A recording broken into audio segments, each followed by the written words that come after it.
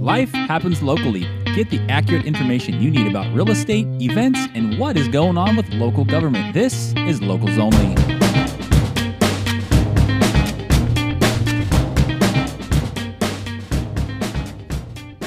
What is up, everybody? Welcome to Locals Only.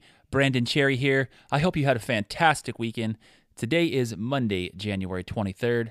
Hats off to those San Francisco 49ers. That was an awesome game yesterday.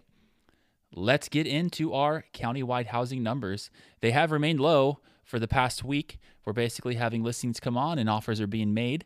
So things are happening. But I wanted to jump into our mortgage rates and mortgage news. I think I have some interesting news for you, an outlook into the spring on what's going to be happening, a projection on what's going to be happening with our mortgage rates.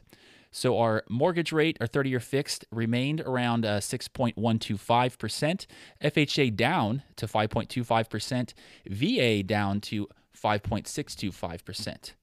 All right, so I want to get into this rate outlook.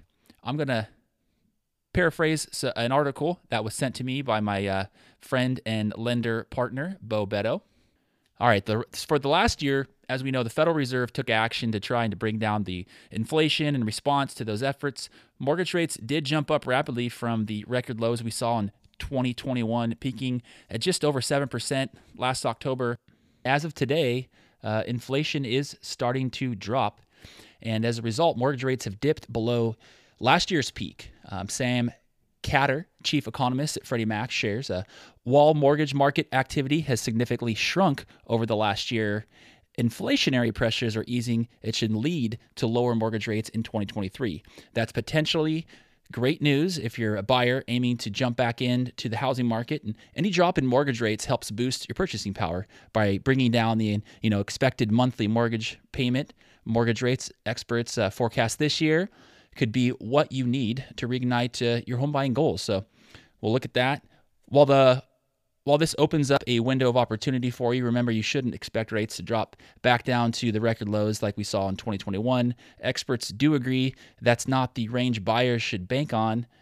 Greg McBride, chief financial analyst at Bankrate, explains, quote, I think we could be surprised at how much mortgage rates pull back this year, but we're not going back to 3% anytime soon because inflation is not going back to 2% anytime soon, end quote.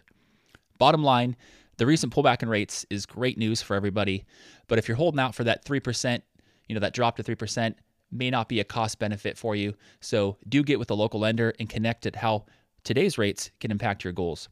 Reach out if you have any questions about that. Local news. Local events, we have Vacaville Restaurant Week.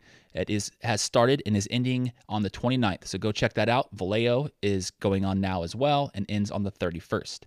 Do not forget to plan your Valentine's date. We have some great ideas. Don't forget about Camus Winery. They just opened out in Sassoon Valley. Stop by Village 360 as well.